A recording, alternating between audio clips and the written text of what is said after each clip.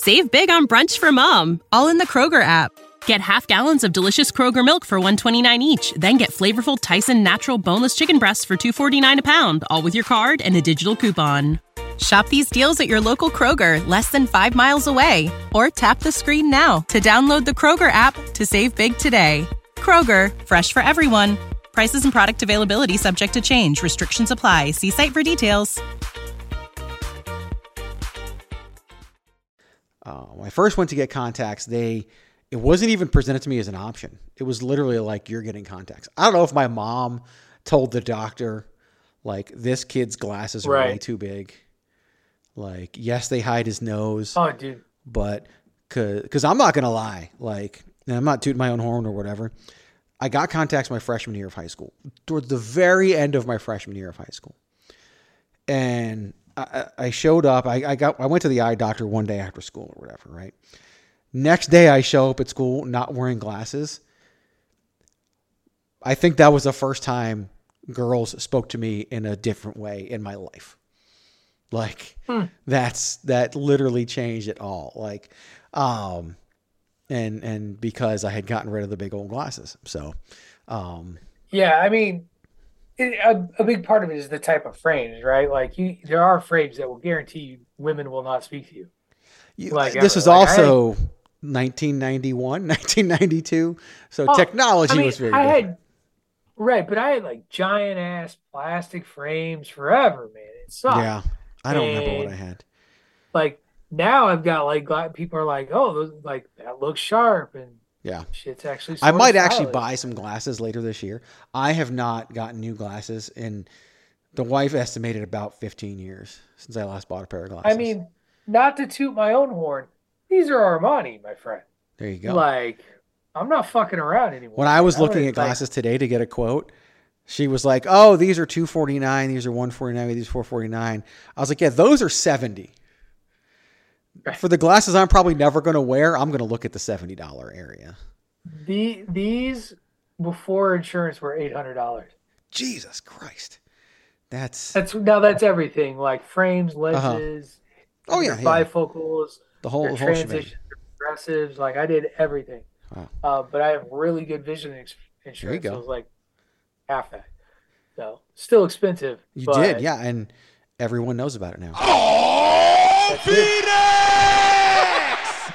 Hey, yo. Why should you visit thechairshot.com? Thechairshot.com is your home for hard-hitting reviews, news, opinion, and analysis with attitude. Why? Because you're smarter than the average fan. Thechairshot.com. Always use your head.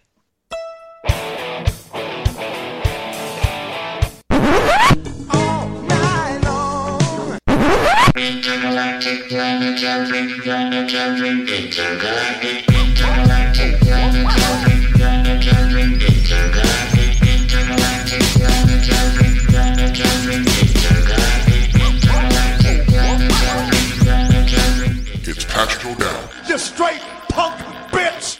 I mean, you're just going to replace me. Shut up! Randy Morales. The biggest slut in the Western Hemisphere? Why do I have to have a buzzer?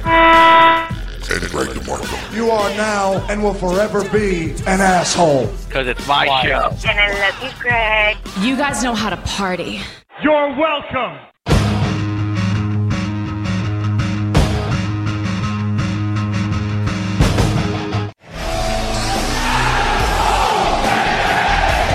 It is another beautiful Tuesday night and another great night to record the Greg DeMarco Show. Patrick O'Dowd, it is currently 88 degrees here in Phoenix, Arizona. Today's high was officially 100 degrees. Today was the first 100-degree day of 2023. It's here. I had to turn on the air conditioning for the first time on Saturday. So that was painful. Congratulations. I know. We're in that pleasant run of 70-degree days. Just those are fun. You can open the windows, drive with the windows down, air out the house a little bit, get that winter stale out. Good deal. We had those 70-degree days for a while. Then it dropped all the way to like the low 60s. Yep. And then it literally went no. from 61 to 87. So yeah, see, and this everybody gets that sick. right there, by the way, 87 in April. Why I'm okay with living in New England, because 87 is about my threshold, and we're not even talking about July and August, man. 87's all right. 87 here, I didn't even have like, it was still cool enough in the house with the windows open and ceiling fans and everything. Like it was still like low 70s in the house. Yeah, don't. I was like, don't drop that bullshit dry heat stuff that everybody talks about. It's a dry that's heat. real. It's different. That absolutely is true. It's fucking hot. It's hotter than Hades. Hot is fucking But not hot. at 87. 87 degrees in the 90s is even fine. When you're over 105 or whatever, that was when the whole dry heat thing for me goes away. Like that, and then it's just really freaking hot. Because my body's adjusted. My body's long adjusted. All I know is when I visited, the first time I visited in October, I was like, Jesus Christ, it's still fucking 9 million degrees out here. It's October. Yep. And I love you, man. I love seeing you. I love visiting you. I love hanging out with you. But like, I am all for, hey man, it's February. Can I come visit? Right. Like January, like. Well, last time was in Vegas. And then that was Vegas. That was time February. before that was here. I mean, the next time I have to go there, or we have to meet somewhere neutral. Right. Like, well, it's just not fair. Was that the April trip? Because that was the spring training game. We caught the spring training baseball game. We caught the spring training game the day before the Ring of Honor shows began for WrestleMania weekend. Yeah. Oh God, that was that long ago. That was 2010. We went to the Diamondbacks. We went to a Diamondbacks game. I remember that. No, you did come out after that. Yeah. That was not the only trip out. You came out after Ring of Honor. Yeah, you did, because that was 2010 was Ring of Honor. Because then I came to you, it was like 2014 or whatever that we did the TNA shows. We did more Ring of Honor shows, because that was the Jimmy Jacobs. Jimmy Jacobs. Sorry, that was before then. Because that was before then. Jesus Christ! Because by the time WrestleMania rolled around, out here in 2010, he was the champ. Tyler Black was already the champion, or maybe he hadn't won it yet. I don't know. No, he definitely had won it, because he was like the only one who didn't show up like when the rest of the wrestlers show up. Like he was like. That is true. He showed up with Kerry Silkin. You're right. Him and Kenny Omega showed up with Kerry Silkin. Yep. Interesting. I remember. Those days. Yeah. I don't think we ever met. I don't think we actually met Kenny Omega. We did meet Seth Rollins. We did meet a whole slew of other people. But I kind of met Seth Rollins. Well, yeah, he was happy to be here. Like he was shaking everybody's hand. It's not like we had a conversation with him. Right. I may have been introduced as like the local guy who put stuff together, but it's not like he would remember any of that. Like it's not like we had a genuine conversation. No, the genuine conversations were Adam Pearce. Yes. Sami Zayn in a gas station. No, that was a convenience. It was a convenience store. That was like a Walgreens or a CVS. With Steve Corino in his suit, reading like the Wall Street Journal in the van, next to the Briscoes. Not in a suit. We're just the Briscoes. Yep. Rocky Romero was in that van. Yep. That was quite a collection. El We went Generico. to the wrong hotel. Yes. Who knew that the same hotel existed on East Camelback and West Camelback? Who knew? At the same pretty much number. So yeah, that was fun. Went to the wrong hotel. Got him back to the venue in time. So it was all good. Off to a good start. This tells you, noble listener, just like how much Greg and I really have to talk about. No, we do have stuff to talk about. At least I have stuff I want to talk about. So let's do this, right? Because we've been yapping about this stuff for 8 minutes now. I'm Greg DeMarco. He's Patrick O'Dowd. He's the Wrestling Realist. You can find him on the Twitter at Wrestling Realist. But if you just type in Wrestling Realist, I mean, it might come up, but it's not going to come up because of accuracy, because you've got to spell it WRESTLNGREALIST. Why? Because there's no I in wrestling, but there is one in Realist, and there is one in Patrick, and there is one in Friend, for the best friend, for the Wrestling Realist, for the Patrick O'Dowd. If you want to find him on the Twitter, there is an I in Twitter, by the way. So you can do that. You can follow me at Greg DeMarco44. There's nothing special about that one. You don't have to eliminate any letters and any extra letters. Just fucking do it. It's right there. You'll be fine. At Chairshot Media is the website. That's thechairshot.com. Thechairshot.com. Thechairshot.com. Always use your head. Visit thechairshot.com for all your favorite wrestling reviews, opinions, recaps, so much more. Plus all these great podcasts that we have right here on the Chairshot Radio Network, including the likes of Bandwagon Nerds, the likes of Triple Grit Trivia, which if you haven't listened to Triple Grit Trivia, you should. It's the Wirtz brothers. You know at least one of them from Bandwagon Nerds. Hilarious. They are super funny. It is a fantastic sports-based game show that is a lot of fun to listen to, and I highly, highly, highly recommend that as well. Plus so much more. Later tonight, we'll record the hashtag Miranda Show. Of course, those will all be on Wednesday along with this one. So much more. You find it. It's the Chairshot Radio Network. It's sports. It's entertainment. It's sports entertainment, and it's all housed here at thechairshot.com. Thechairshot.com. Thechairshot.com.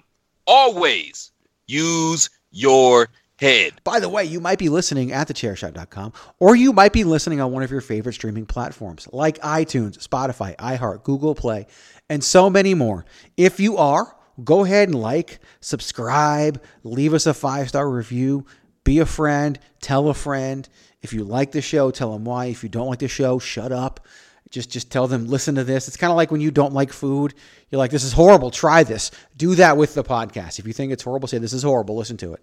So you can see how horrible it is as well. Then when it's not horrible and your friend likes it, you can either convert or no longer be friends with them. I don't know, but just be a part of it all. And while you're doing all of that, you could do it in a really cool t-shirt that you bought from ProWrestlingTees.com/TheChairShot. So why don't you go there, ProWrestlingTees.com/TheChairShot, and pick up one of those great t-shirts. We got t-shirts for the podcast. We've got slogans. We've got so many more. You can get them in any style you want, including the world famous soft style. They even have soft style tank tops now. They had tank tops. They had soft style. Now they have soft style tank tops. That's amazing. Congratulations to the soft style tank top. You just made the list. You made the list over at ProWrestlingTees.com and ProWrestlingTees.com/TheChairShot. So be a friend, tell a friend, and be a friend and buy a t-shirt. It does support all the things that we do here at the Chairshot Radio Network. This stuff doesn't grow on trees, so we appreciate all of your support, just like we appreciate the support from any of our advertisers. So here go the commercials. When you need mealtime inspiration, it's worth shopping Kroger, where you'll find over 30,000 mouth-watering choices that excite your inner foodie. And no matter what tasty choice you make, you'll enjoy our everyday low prices, plus extra ways to save, like digital coupons worth over $600 each week. You can also save up to $1 off per gallon at the pump with fuel points. More savings and more inspiring flavors make shopping Kroger worth it every time. Kroger, fresh for everyone. Fuel restrictions apply. Save big on brunch for mom, all in the Kroger app.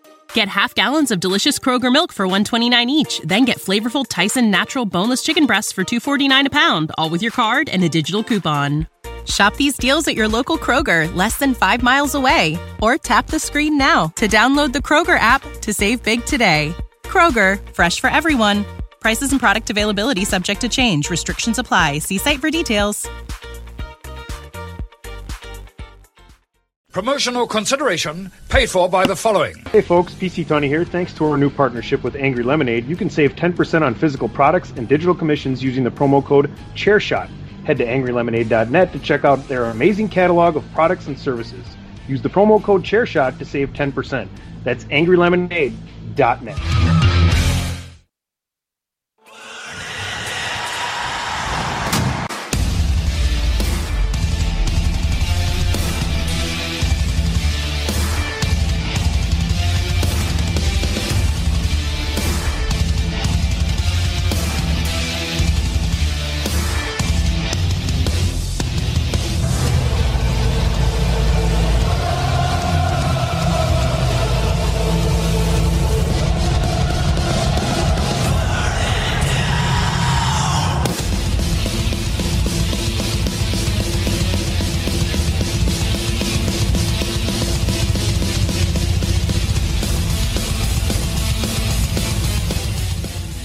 That is, of course, the theme music for one Seth freaking Rollins. Patrick O'Dowd, have you, was Extreme Rules, no, I'm sorry, Money in the Bank, the last event you've been to?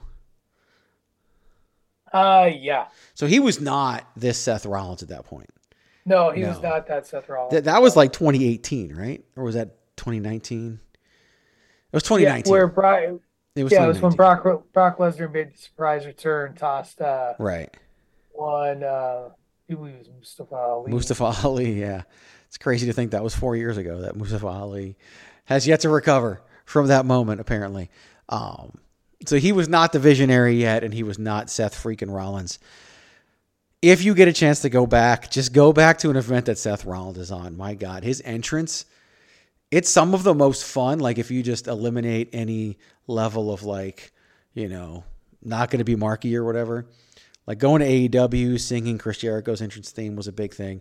Had Adam Cole come out, I would have probably thrown my panties at him, and I wasn't even wearing panties. But, and when Seth Rollins came out, I mean, there was like 11,000 people at the Raw in Phoenix.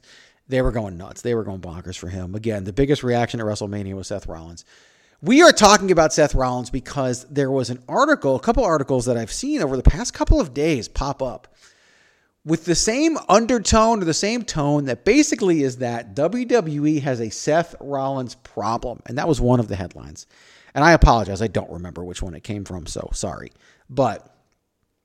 And the gist of all these is that Seth Rollins has been a multi-time WWE champion, but it didn't go well right when he was champion. Things didn't go well for the company. Things didn't go well for everything. And so basically, you have the most over star possibly in the world right now, but you can't really put a belt on him. You can't really do anything with him. And that's just been the gist. And so it makes it kind of seem like Seth Rollins is in this like purgatory where we don't know where he's going to go next. He's living in a world of limbo. He wasn't even on Raw this past Monday that I remember. And I watched it unless I missed, I was watching it while I was working.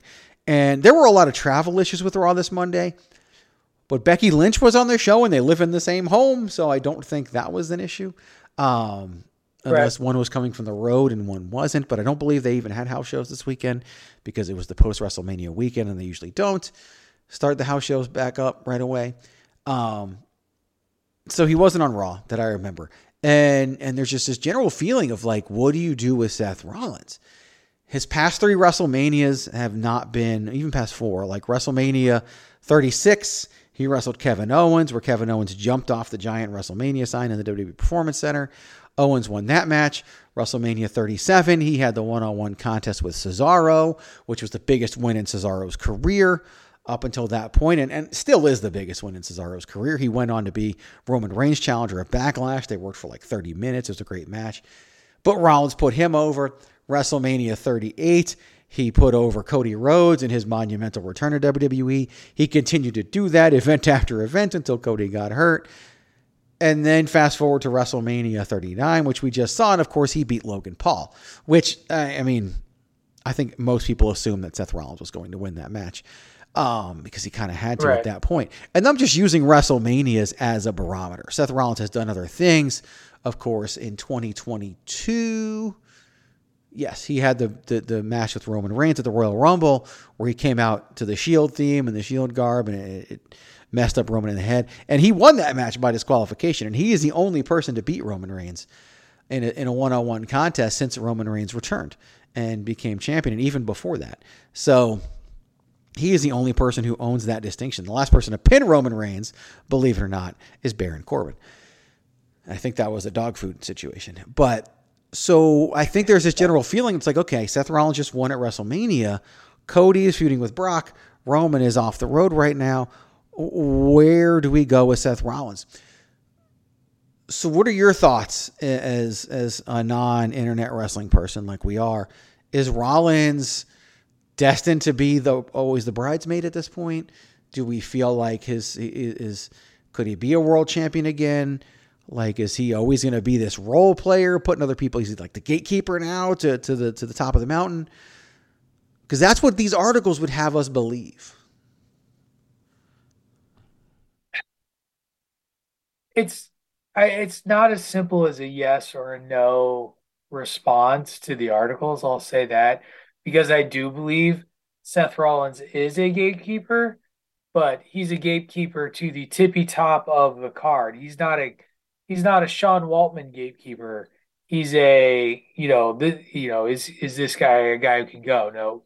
Seth Rollins is, gosh, I would compare him. Remember when we used to talk this way about Edge a few years ago, where you need a Randy Orton, but I think he's actually a bigger than either of those guys. But you need something for the top of your card. You need a person, an entity to do anything at the top of your card for whatever reason. Seth Rollins is the guy that you can plug in no matter what, no matter where. One, he's going to give you a show. The audience is going to buy it, and they're going to love that card and that result. That's more than just a bridesmaid character. I think that the enormity of the Roman Reigns story has made folks look at a lot of wrestlers as kind of, quote, less than until this Roman Reigns story kind of runs its course. But Rollins is going to win another title or two before he's all said and done easily. Like, I don't think there's any question that that's going to happen. He's the most trusted guy on the roster. Right up there with like The Miz, like another guy you trust. So I think it's a little hyperbolic on the part of those articles, but that's what we do, right? In the IWC is we speak in terms of hyperbole. It's not a Seth Rollins problem if people are entertained and love what he does, and he's putting on great matches, and he's not discontent with where he is in the company. Then it's an imagined problem. It's not a real problem. I guess that's my feeling. I think it's fair that it is an imagined problem. Most problems that are put online are imagined problems, or made up problems for clicks and all that. He is one of the only two-time Grand Slam champions all the way through the Grand Slam. He's a 4-time world champion in WWE alone, not counting a Ring of Honor World Championship or anything like that, but he's a 4-time world champion in WWE. He also is a former Mr. Chainsaw Productions Wrestling World Champion. So there you go. Mr. Chainsaw Production. I've never heard of that's a new one for me. Can't say that I've ever heard of that one. So now I'm going on a rabbit hole of trying to find Mr. Chainsaw Productions Wrestling. But it made it to Seth Rollins' Wikipedia. So, but here's what I find interesting about it. And the immediate thing that I thought, because I saw these articles, and then I saw, when you're like a Roman Reigns guy, like I am, like you are, like we are. Yes, you were the first. Let's just put that out there right now. Right. I'm followed by a lot of Roman Reigns supporters on Twitter, and I see their stuff all the time. And it's great because they kind of counterbalance some of the other people. And one of the people shared this article, and basically a lot of the Roman Reigns supporters are also very anti-Seth Rollins because I think they view him as the biggest threat to Roman Reigns and his success in WWE. And they pointed out, well, Seth has had opportunities. He was the top guy in the company at least twice. Both times they failed. Both times it wasn't as good. He got hurt, blah, blah, blah. All these different things. And I replied to one of them, and I don't know if they replied back to me yet, but I basically said, none of those were Seth freaking Rollins. None of those were this current Seth Rollins that we see.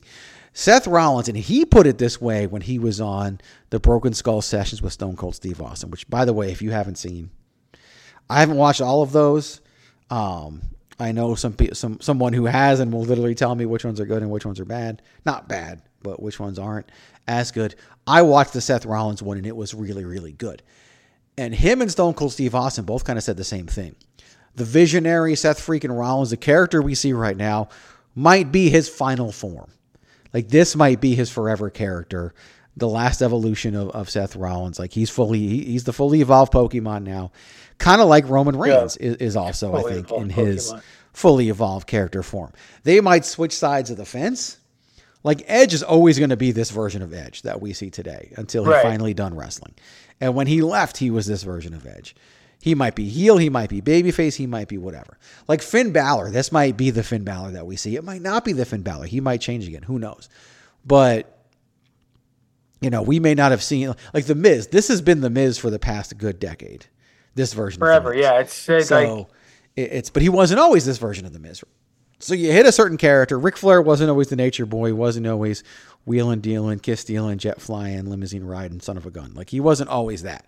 But when he became that, that was it. He was done. That was Ric Flair. This is Seth Rollins. He has not been a world champion since he's been this Seth Rollins.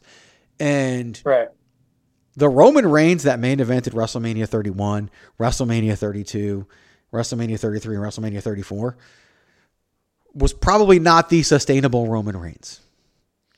All right. There was start-stop a lot. He lost WrestleMania 34 against Brock Lesnar. We were like, welp. He ended up beating him at SummerSlam, but still. But that's not the Roman Reigns. You can't compare. You can't say that the Roman Reigns we see now, you cannot say that person main evented WrestleManias 31 through 34. You just can't, because he didn't. It was a different Roman Reigns back then. He was still wearing the Shield vest. He was still doing all Shield, everything. Since he came back after the COVID break, that is the Roman Reigns that is now can lead the company. Well, I believe this Seth Rollins could do that. I believe the visionary Seth Rollins could be the top guy. And he's probably going to be Roman Reigns' challenger at SummerSlam in Detroit, is my guess. I believe Roman will be on the card in Saudi Arabia because he usually is. I don't know who he'll wrestle. They'll probably pull some challenger out of somewhere. Matt Riddle just came back. You could pull out like a Kevin Owens again. Who knows? But I don't think it'll be Seth Rollins. I think Rollins gets his shot at SummerSlam and gets that SummerSlam main event. Kind of like when Austin wrestled The Undertaker in a SummerSlam main event years ago. Like, I think that's going to be a big thing. And maybe at that point, Roman is able to beat Seth Rollins with the help of the bloodline like he's been doing. But to me, Seth is definitely that. Like, yeah, he is a gatekeeper, and you got to beat him to get to that ultimate level. And I understand that because he's been there.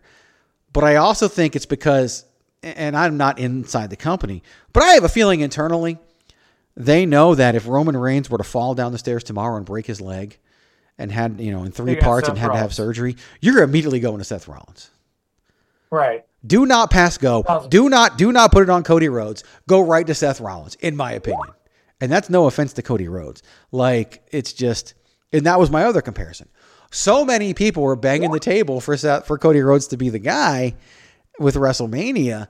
And now I look at that and I'm like, well, what about, like, if you had to pick, if you had 2 options to be world champion today, and your 2 options were Cody Rhodes and Seth Rollins, and your career was on this decision, who were you putting the championship on? Right now, it's Seth Rollins, and I'm the same way, without even a real question. And that's not a knock on Cody at all.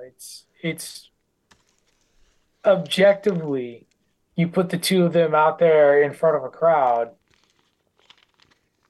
They both are reacted to well. Seth is reacted to bigger, and sustained throughout. It's like when Seth Rollins works a match, the crowd stays with him. Oh, absolutely! My God, the crowd does not always stay with Cody. It really still depends on where he is at times. It's true, which is why this whole adversity argument, I think, is really something people need to pay attention to, because the WWE right now, with having him face Brock Lesnar, as I'm sorry to change the subject, that's to get you to root for him more. Yeah, and to get behind him, because he's got to start overcoming some stuff, as you pointed out last week. And what is a bigger obstacle? There's none. Than Brock Lesnar. There's no bigger obstacle than Brock Lesnar. Which again tells you how the company sees him. All deference to Roman Reigns and the bloodline. There is no bigger obstacle. Roman Reigns' biggest obstacle was Brock Lesnar, right? Right. When the final boss's biggest obstacle was Brock Lesnar, that's everybody's biggest obstacle.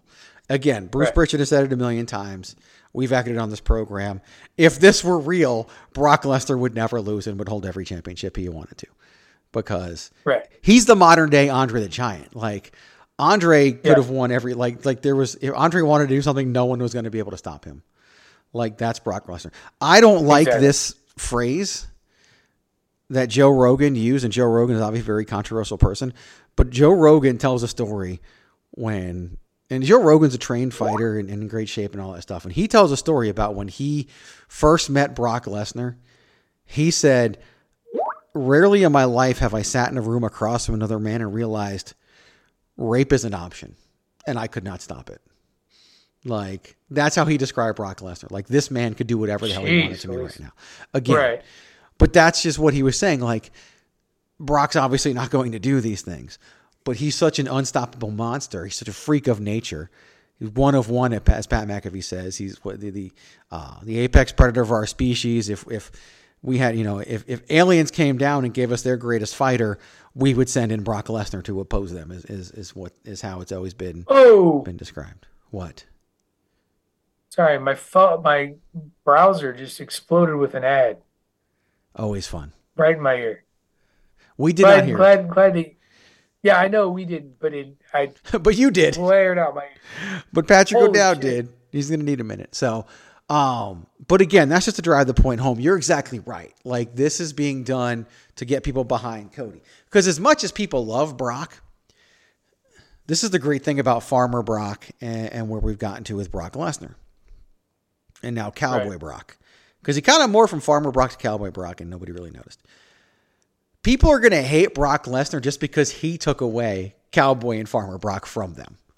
Like, because now he's not Fun Brock anymore. And Fun Brock's a lot of fun. And now he's not fun anymore. He's now ass-kicking, unhinged Brock Lesnar. Because that's what we need him to be for Cody Rhodes.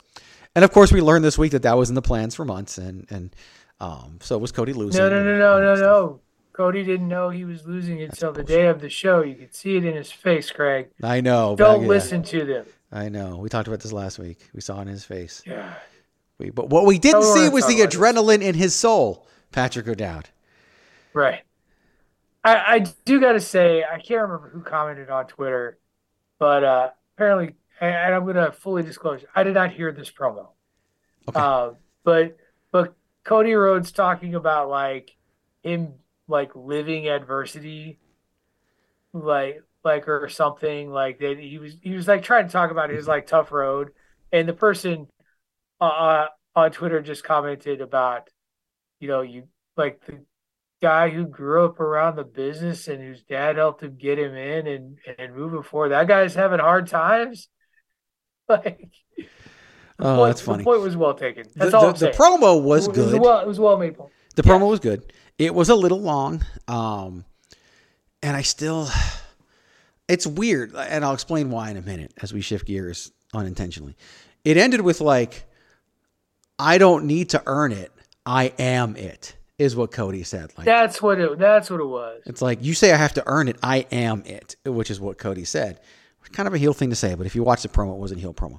Right. Cody Rhodes showed up from day one wearing a suit. He walked through the doors like he's a top guy. And you can, honestly, that doesn't work in WWE. That's part of the problem. You don't show. Look at AJ Styles. He came in 3 in the Rumble, had a great run, all that. Remember, he lost at WrestleMania against Chris Jericho. Eventually became a multi-time world champion, all this stuff. And when he returns from injury, it's going to be a huge deal. And all that would be great. But Cody walked through the door as a top guy, and I think that was one of the things that just didn't work. And it only takes 1 or 2 little things to not work for then, for somebody to not work. And that's kind of what I saw in Cody. So overall, though, to me, I think it's like when you put a little kid in shoulder pads for the first time. The shoulder pads look too big for them. I think everything that was going on with Cody looked too big for Cody, even though he came in at the top because of what he was in AEW. But I do believe he will grow into that and will be that in the long run. It's just that so many people wanted him to be there already because they loved him, and he's done a lot of great things, and he really did go and bet on himself and leave and come back and get somebody else to spend $100 million, start a wrestling company he was the EVP of.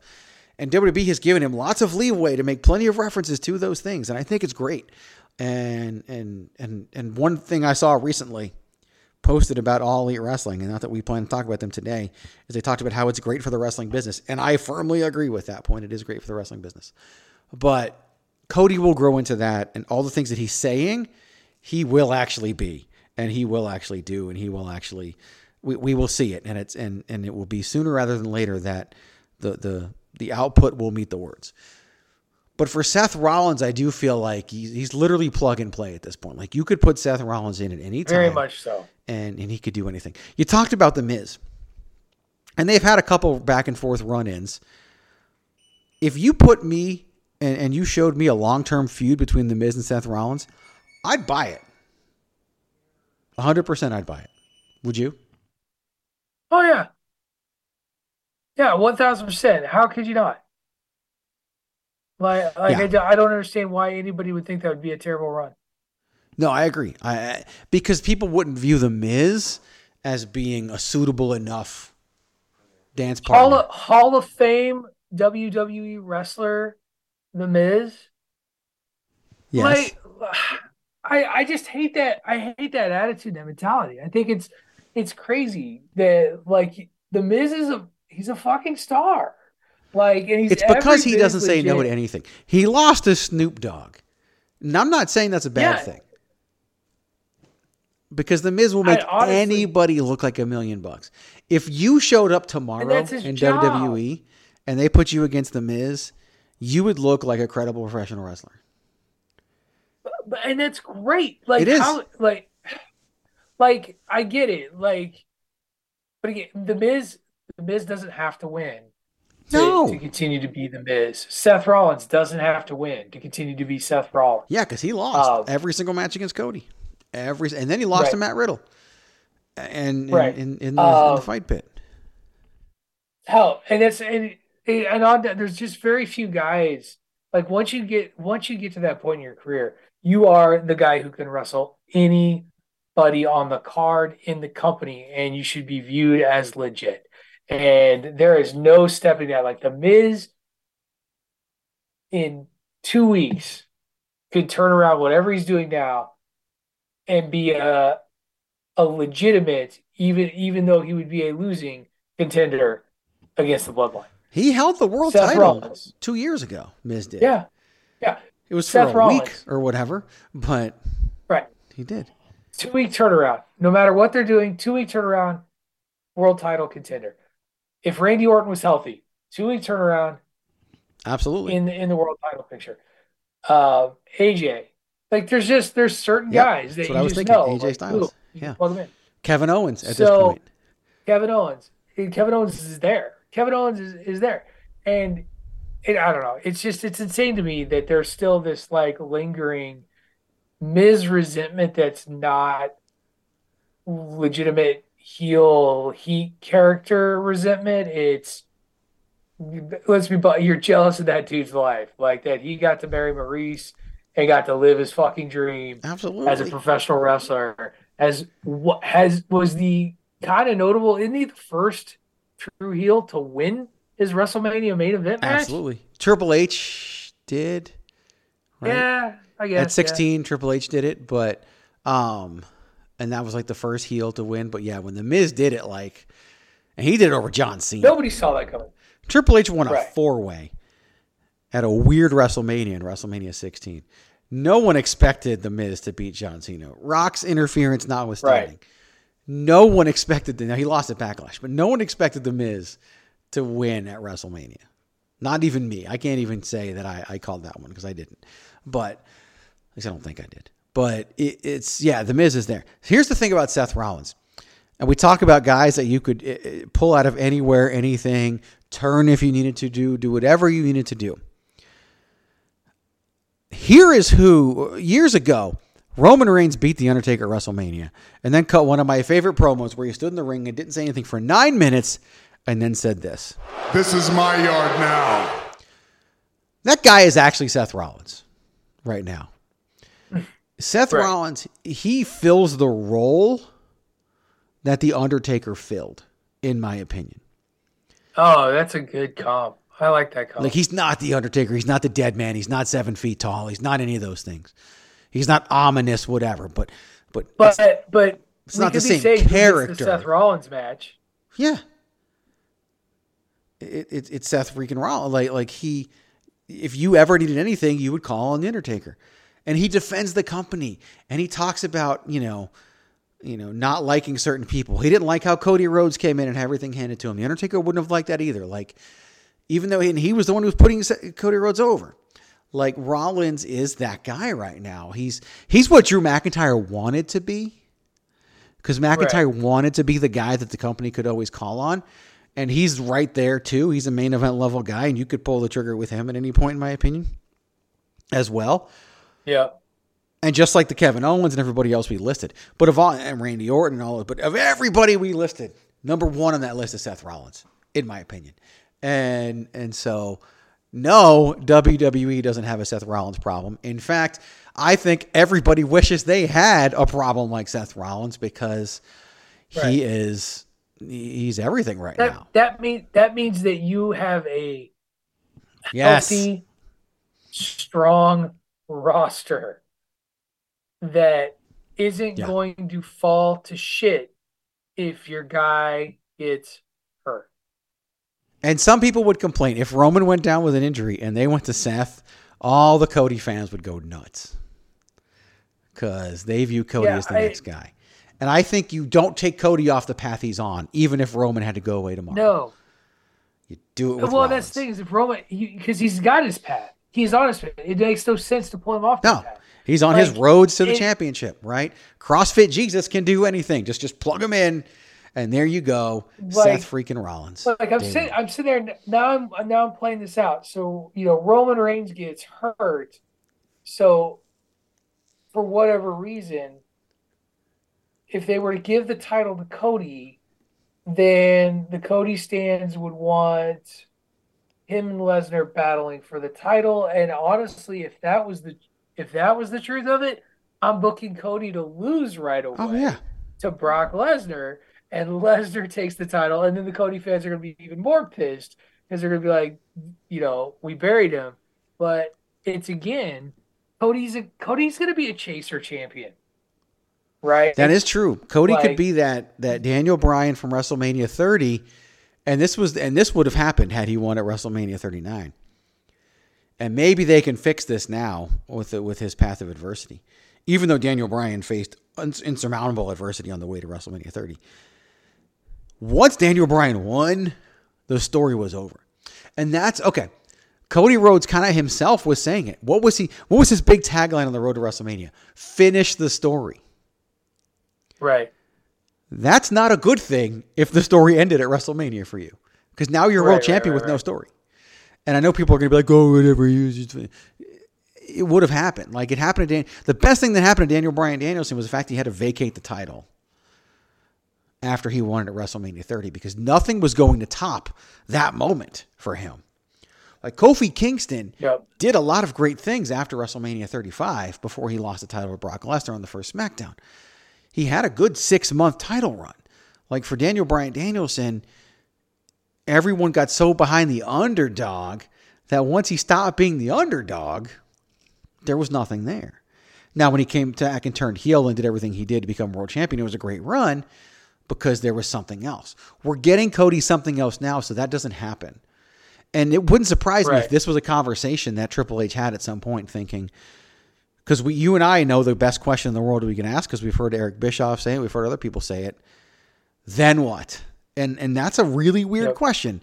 After Cody Rhodes would have won at WrestleMania 39, then what? With Seth Rollins, there's no then what, because he can do anything. And so, I think if Roman Reigns got hurt, they'd split up the titles immediately and do one on Raw and one on SmackDown, and Cody would probably win one and Seth would probably win the other. But like if you had one guy to pick, I think that guy would be Seth freaking Rollins. If I were starting a company tomorrow, I would want Seth Rollins to be there right away. Like he's just that much of a guy in the company, and I think he'll have a huge, huge role. You talked about Cody and Brock. I actually think Brock's winning at Backlash in Puerto Rico. I think he is too. And then I think Cody wins the rematch in Saudi Arabia, because you don't do Saudi Arabia without Brock.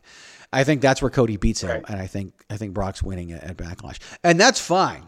That's perfectly fine by me for it to go that way. Let's do another commercial break, and then we'll come back with a list. 8, 7, 6, 5, 4, 3, 2, 1. This is your boy Kenny Killer telling you to make sure you check out thechairshot.com, bringing you breaking news, interviews, podcasts galore, everything pro wrestling. Make sure you check it out, thechairshot.com. You just made the list. All right, it is time for everybody's favorite segment of the program, at least ours. It is time to tell some people, some entities, hey, you just made the list. So a few weeks ago, we did a list that was a lot of fun. It was single stars born out of a tag team. It was my list. We put it together. We did our thing. Single stars born out of a tag team. This week, we're going to do a different spin on that, and we are going to do tag team stars, basically individual wrestlers who are best known for contributing to a tag team. And if you looked at them and their contribution to the business as a whole, it's not solo. It's not, and I'm not talking about solo Sokoa, but it's not as an part of a group, as part of a tag team, as part of something like that. So tag team wrestlers. We're not going to list tag teams. We will do that list someday. And when we do that list someday, it's going to have to be a super list. It won't just be 6 when we do the list of tag teams. Like, we're going to have to plan for something like that and make it its own episode. And maybe we'll do it over the summer when things slow down on the world of wrestling. But tag team wrestlers is the theme of the list today. It is my topic, so Patrick O'Dowd will go first. We will take turns developing the list of 6. Then we will put them in order where I will go first, and we will take turns from there. And that will be the list of tag team wrestlers. You just made the list. So Patrick O'Dowd, you get to go first.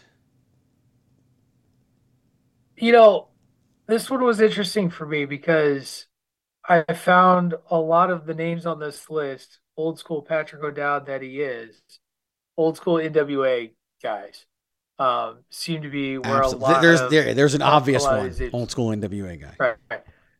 So there's 2 that I think are obvious. I'm gonna go with Arn Anderson as my first one. You know, and people could argue me like, whoa, you know, he had a solo run as television champion. He was always proud of having that belt. But I'm sorry, Minnesota Wrecking Crew, Arn Anderson and Tully Blanchard, Arn Anderson and Larry Zbyszko, Arn Anderson and Bobby Eaton. He was called a tag team specialist. Fucking FTR Absolutely. is modeled after him and Tully. Like, I feel like FTR is literally Arn and Arn. I don't even think they're Arn and Tully. Arn and Arn. It's Arn and Arn. Like, but you got like Arn Anderson was the first name that came to my brain, and so he is going to be my first name on the list. Here's how this was always going to go. Always going to go, in my opinion, all the way back up to like 2.5 hours ago when I thought of this idea for the list.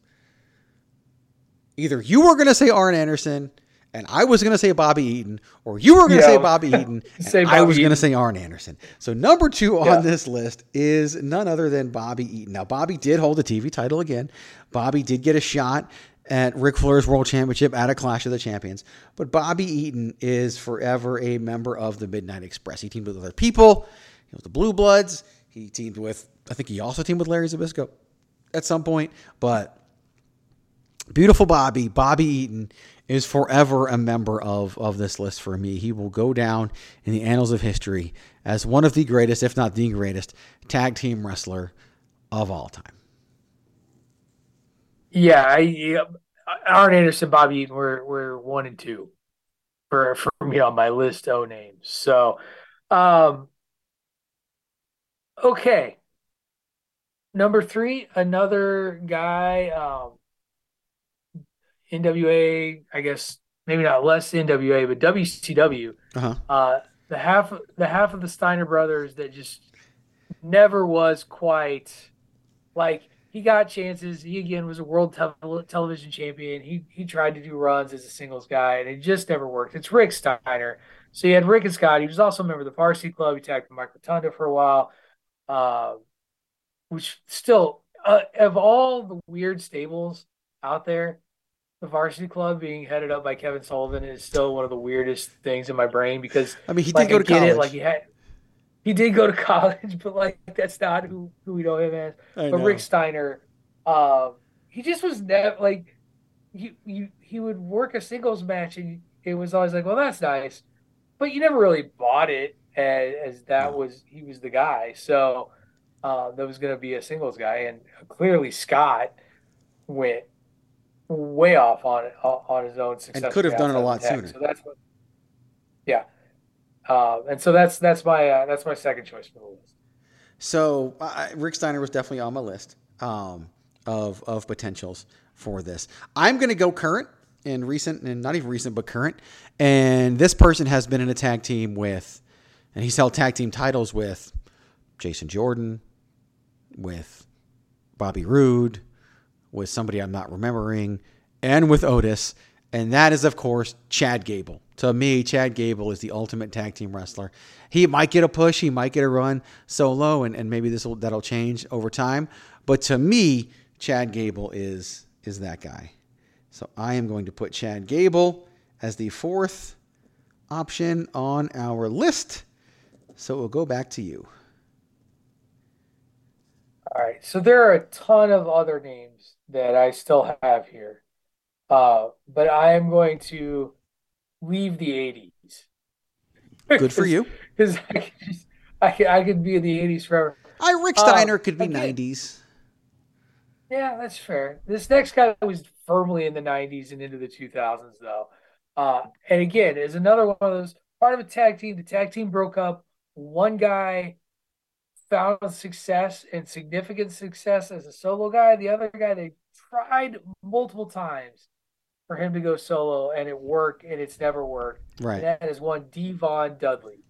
Devon Dudley, I love him to death, but he was just he's not the guy when he's by himself. He was always just he was Dudley, and they tried to run him solo in the WWE, tried to run him solo in TNA, and it doesn't work for Devon. And I love him to death, but it just doesn't work. So Devon Dudley is my last selection. That's good. That's a really good one. I didn't even think of Devon when I had my short list going. So that says a lot. So last person to be on the list, and there's a bajillion different options, and which will make the honorable mentions very interesting. But I am going to go current again, and this person has really been in this role going back to 2015, I think, WrestleMania 31. Toiled around some other tag teams, wrestled for other promotions. But to me, since then, Kofi Kingston has gone on to be world champion. And Big E has gone on to be world champion. But Xavier Woods, despite being king of the ring, to me has always been that glue guy of the New Day. And unless he also, maybe for him, that pinnacle would be a United States or an Intercontinental Championship. But for me, he will always be viewed as a group member, despite the fact that he's made all kinds of money for the company and for himself and did well. So I am going to put, as my last entrant on the list, will be Xavier Woods. You just made the list. So we have our options to choose from, which I'll run down in a second. What are some of your honorable mentions? Because these are interesting, because I would have said Rick Steiner as well. Like, he was definitely one that I was going to make sure was on the list. So this guy, oddly enough, he also had an opportunity against Ric Flair as a member of a tag team when his partner was hurt. They gave him a run as a heel for a brief period of time. But Ricky Morton. Yeah. Oh yeah. I do remember Richard Morton. Yes. Richard Morton's that was not a good part of the York Foundation. Yep. Jim the Anvil Neidhart. Yes. Helped not one but two members of the Hart family succeed without him. That's true. And then let's see. My last one that I had on my short list was Terry Bam Bam Gordy. Ooh. He not only, because you think about this, like he was with the Freebirds as part of the Freebird rule, and then went on to be a big monster with Dr. Death Steve Williams, But again, his singles runs were never really No, outside of the UWF in Japan. Right. And even Japan, I think he was more of that tag guy because that's where the Dr. Death thing started. Their whole Miracle Violence connection. Yeah. Stateside in particular, yeah, the Miracle Violence connection and the Freebirds. Terry Gordy was my other one that I had. Yeah, I think those are good. So I definitely some that I didn't expect to be on this list. Here's some interesting ones for me that jump out. Even though this person has had lots of single success, I still view him as a group or a solo or tag guy, and that's Roderick Strong, of course, from Okay. And I think he's fringe at best, and he did hold the Ring of Honor World Championship, and he hold multiple singles titles in NXT along with tag titles in NXT. So I think you can make arguments either way. I think he's seen his most success as a group member or a team member. At this point, I feel confident putting on this person on the list because of the love that everybody has for his brother, to the point where many would say that his brother should be the one to dethrone Roman Reigns, and that's Jimmy Uso. Because I don't think Jimmy's ever getting a singles push. Whereas I think when Jimmy was hurt the first time, Jay could have been Intercontinental Champion, in my opinion. And main evented 2 pay-per-views against Roman Reigns. So I would put Jimmy Uso on the list. Actually, I want to hear the rest of yours and see if you name this person. I had one, and now I can't even remember who it was. Well, we had Bob Eaton on the list, and I also had Sweet Stan Lane on my list as a potential because he was a member of the Fantastic Ones. He was a member of the Midnight Express. He was in another team in Florida, I believe, but I can't remember who it was. So that's definitely another option. I considered a personal favorite of yours in Tito Santana, but I think he just had too much single success, including the Intercontinental Championship and the singles run as El Matador and all that. So I don't think I could really go with that. Right, and that is why I left Christian off of my And that was actually who I was thinking was the other one, and I'm glad you brought him up. I had Christian on my list. I really thought about it, and sorry, there was one other one that because despite being a 2-time world champion in WWE, Christian to me I think is still most remembered for Edge and Christian, whereas Edge is not. Oh yeah, no, not at all. Sorry, Christian. And shame on us. Neither one of us. We both picked him to be the big single star out of the Rockers, and it just wasn't. It wasn't true. Our good friend Marty Jannetty. I don't even know if he was good enough as a tag team wrestler to make this list.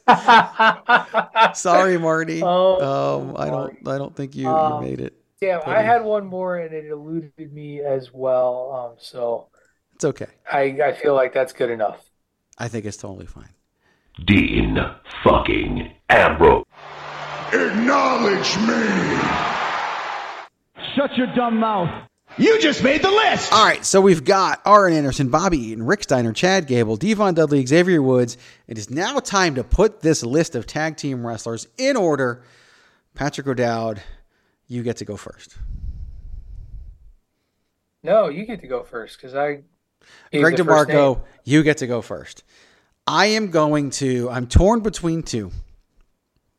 And I'm actually going to, I thought for a second there, this might be the list that we don't actually change the order from how we listed them. But I have to put Bobby Eaton over Arn Anderson. And it's really because I feel like Arn Anderson achieved a little bit more single success, or maybe just singles fandom than Bobby Eaton did. So I'm going to put Bobby Eaton. He was definitely the bigger star. It's like Bobby Eaton almost gets credit for Arn Anderson by being slightly less successful. Right.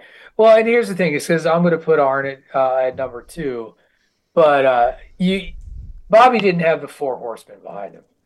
But he did have the Midnight Express and Jim. Yeah, and Jimmy Crockett and all of that. But I love the Midnight Express. They're not the 4 horsemen. They're just not. They're just not. When the 4 horsemen were at their apex, they were it. And Arn was one of the he was as much a voice of that group as Rick or Tully or Agreed. He was usually the final voice. Right. He did he invented the gesture and the damn team's name. So let me ask you this. Yeah. If my mistake wasn't a mistake and you were picking first, would you have picked Arn Anderson or Bobby Eaton to be number one? I would have picked Arn first. Okay, that's fine. Without a doubt. And then I think there's a good chance this list might have gone in the same order that we already have. Okay. Because at number 3, I am going to pick. Maybe not. You might move 5 up.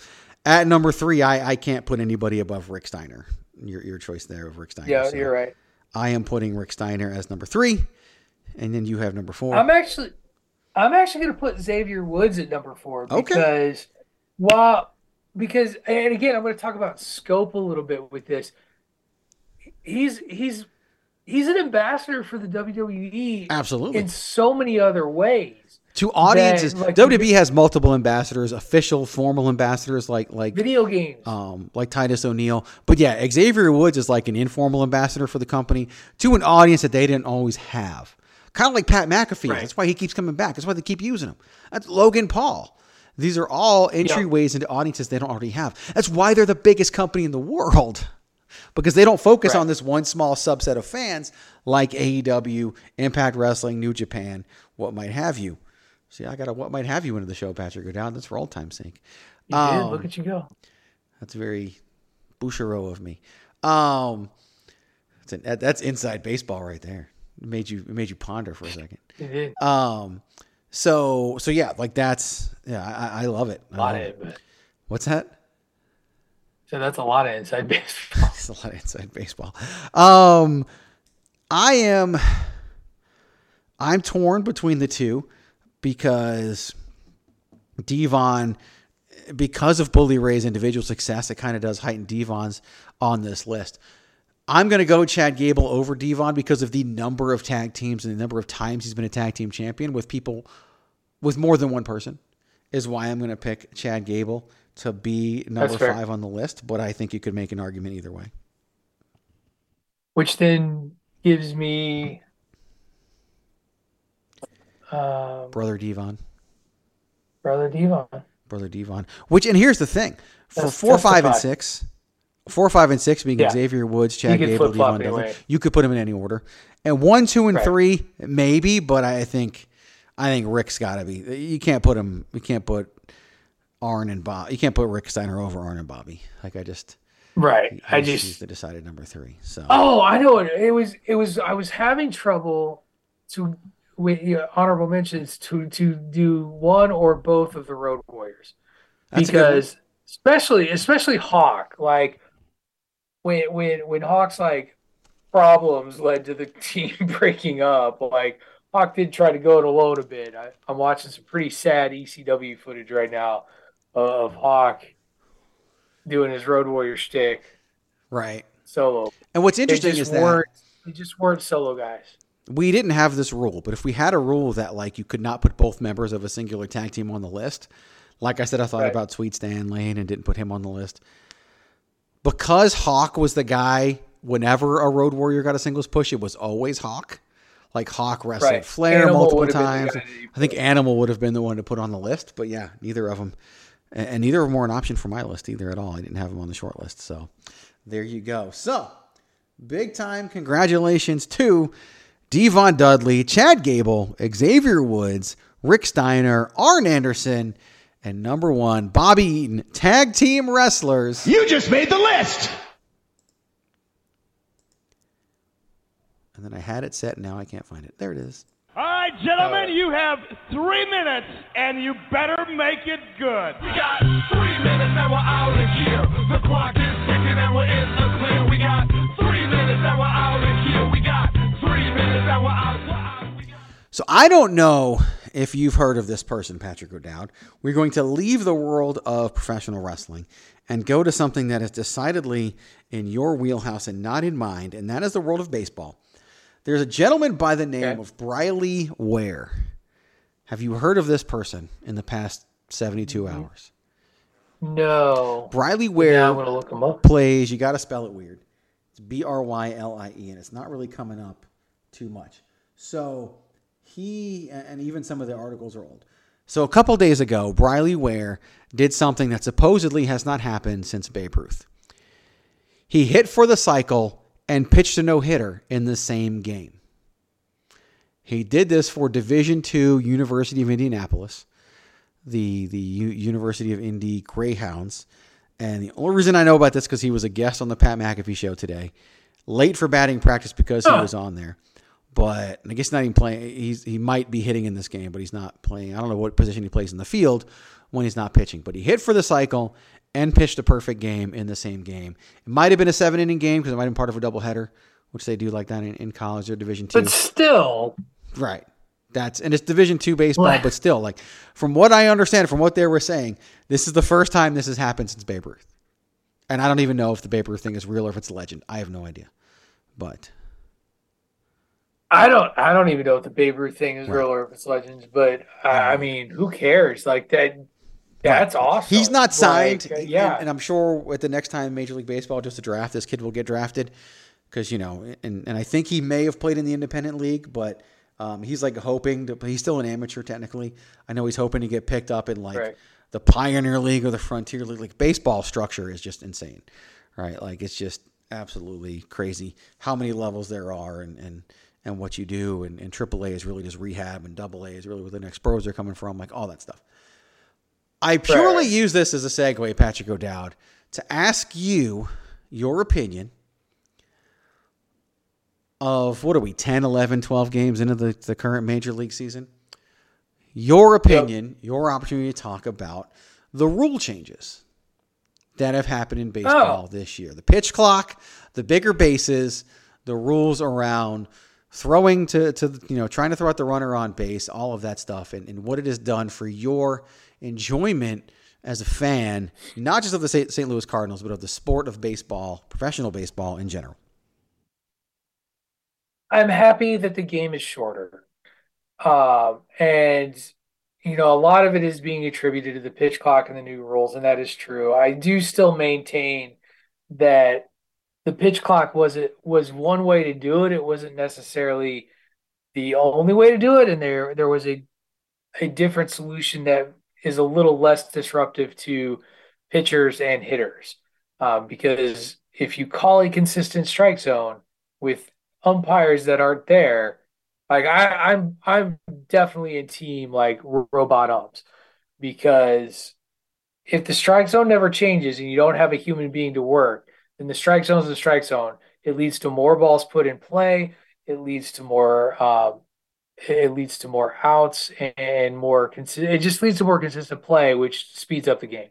I was a person who was fine with them doing away with the shift. I know PC Tunney decidedly disagrees and is like, learn to hit the other way. It's not how hitters hit. And it's just not how the game is taught. The game isn't even taught to be a singles and doubles game now. It's all about launch angle and power and speed off the bat and how much exit velocity you can get. And so taking away the shift does give a decided advantage to a hitter, which means more offense, which frankly is why people don't watch baseball, is because part of the problem is that you watch games go for long stretches of time where really nothing happens. And so doing away with the shift, making the bases bigger to kind of encourage stealing, and just kind of generating some more excitement while speeding up the game, I think are good changes. And while I was not enamored with the pitch clock, it's really not been that impactful in the long run for a game. Like, there hasn't been like this big swath of pitchers taking too long or batters taking too long and getting hit with balls and strikes. Though I did take some joy that the first ever strikeout recorded was caused by a Boston Red Sox. So I do like due to the pitch clock. Sorry. And the whole pitch clock thing for me is really pitchers and hitters, because hitters would take forever. I'd step out of the box after every single pitch. Nomar Garciaparra was notorious. Oh, Derek Jeter. They would adjust every single thing. I always wanted the rule where hitter couldn't step out of the box more than once in at bat or something like that. And that's neither here nor there. My thing is that I grew up when I was a bigger baseball fan, And I didn't even realize that the stolen base had just dissolved up completely almost. Like, I love stolen bases. I love small ball. I love advancing the runner. I love trying to hit, not just hit for average, but hit the bat runs in, not just homer or nothing. Right. Like, I love doubles and triples. I love all that stuff. I mean, triple is like the hardest thing to hit in all of baseball, harder than a home run. So right. It's the hardest hit in the cycle. Yeah. Because it's so hard. Like the park is only so big where you can either get a double or a home run. Right. So to me, and it's funny because I think that guy that hit the cycle, I think he literally went like home run, triple, double, single. He either did that or that's just the order of what they played. Maybe he went homer, double, triple, single, but I know homer was first and single was last. I really think he went in reverse order. But I love that aspect of baseball. It's what I grew up on. And so knowing that stolen bases are way up makes me extremely happy. Like when I would watch baseball as a fan, to me, like the thing you got most excited for outside of a home run because they were more rare was a stolen base. Like when someone stole a base, it was exciting. Think about who we had to watch when we were kids. Yeah. Ricky Henderson. We're about the same age. You had Ricky Henderson, you had Vince Coleman, you had Tim Raines. You had every team had. I first started watching. Like everybody had a guy on the baseball. I first started watching baseball when the Mets won the World Series. That season when the Mets won the World Series, Mookie Wilson was a big time base stealer. Like, it was all about what. It was just the Cardinals. Yeah, it was manufacturing runs. That's what the game was, especially in the National League. That's what the Cardinals were. Yeah, the Cardinals in the 80s, they had multiple guys that stole 30 bases and up, like Willie McGee, Ozzie Smith, Vince Coleman, and Willie McGee was also a quote unquote power hitter at the time. They could all Tom Hurd, they could all run the bases, and they would do it. They would put all this pressure on defenses because once they got on base, you almost felt like you could get that guy to third with nothing. It was amazing. It was crazy. So. Yeah, it's nice to see the stolen base come back, and it does. It's just the game wasn't fun for people to watch. Like, unless you were the purest of purest baseball fan, baseball was getting tedious. Like, kids didn't love going. Like, the mythology of baseball had kind of died with steroid scandals and people being just mad at athletes and assuming the worst too. And so I'm not saying that the magic of baseball is back this season by any stretch of the imagination. There's still a lot of rehabilitation on that game's image that needs to happen to make it meaningful for fans again and something that's fun and exciting to get to. But this is a start, and I think it's a good first step. I agree. Yeah, Again, as what I grew up on, this is more of what I grew up on, and I love seeing it. I love the uptick in stolen bases, and I do think it's fun. I think it's fun again, and I hope that this trend continues. So with that will wrap things up here on this week's edition of the Greg DeMarco Show. Go follow Patrick O'Dowd at Wrestling Realist, WRESTLNGREALIST. Follow me at Greg DeMarco44 at Chairshot Media for thechairshot.com. All things wrestling, all things sports entertainment. Listen to the podcasts at the Chairshot Radio Network. Read the articles and so much more. It's thechairshot.com. Thechairshot.com. Always use your head. Go to ProWrestlingTees.com/thechairshot. And tune in next week when we're back with something new. We'll see what the world of wrestling gives us, or if it doesn't, we'll just come up with a topic.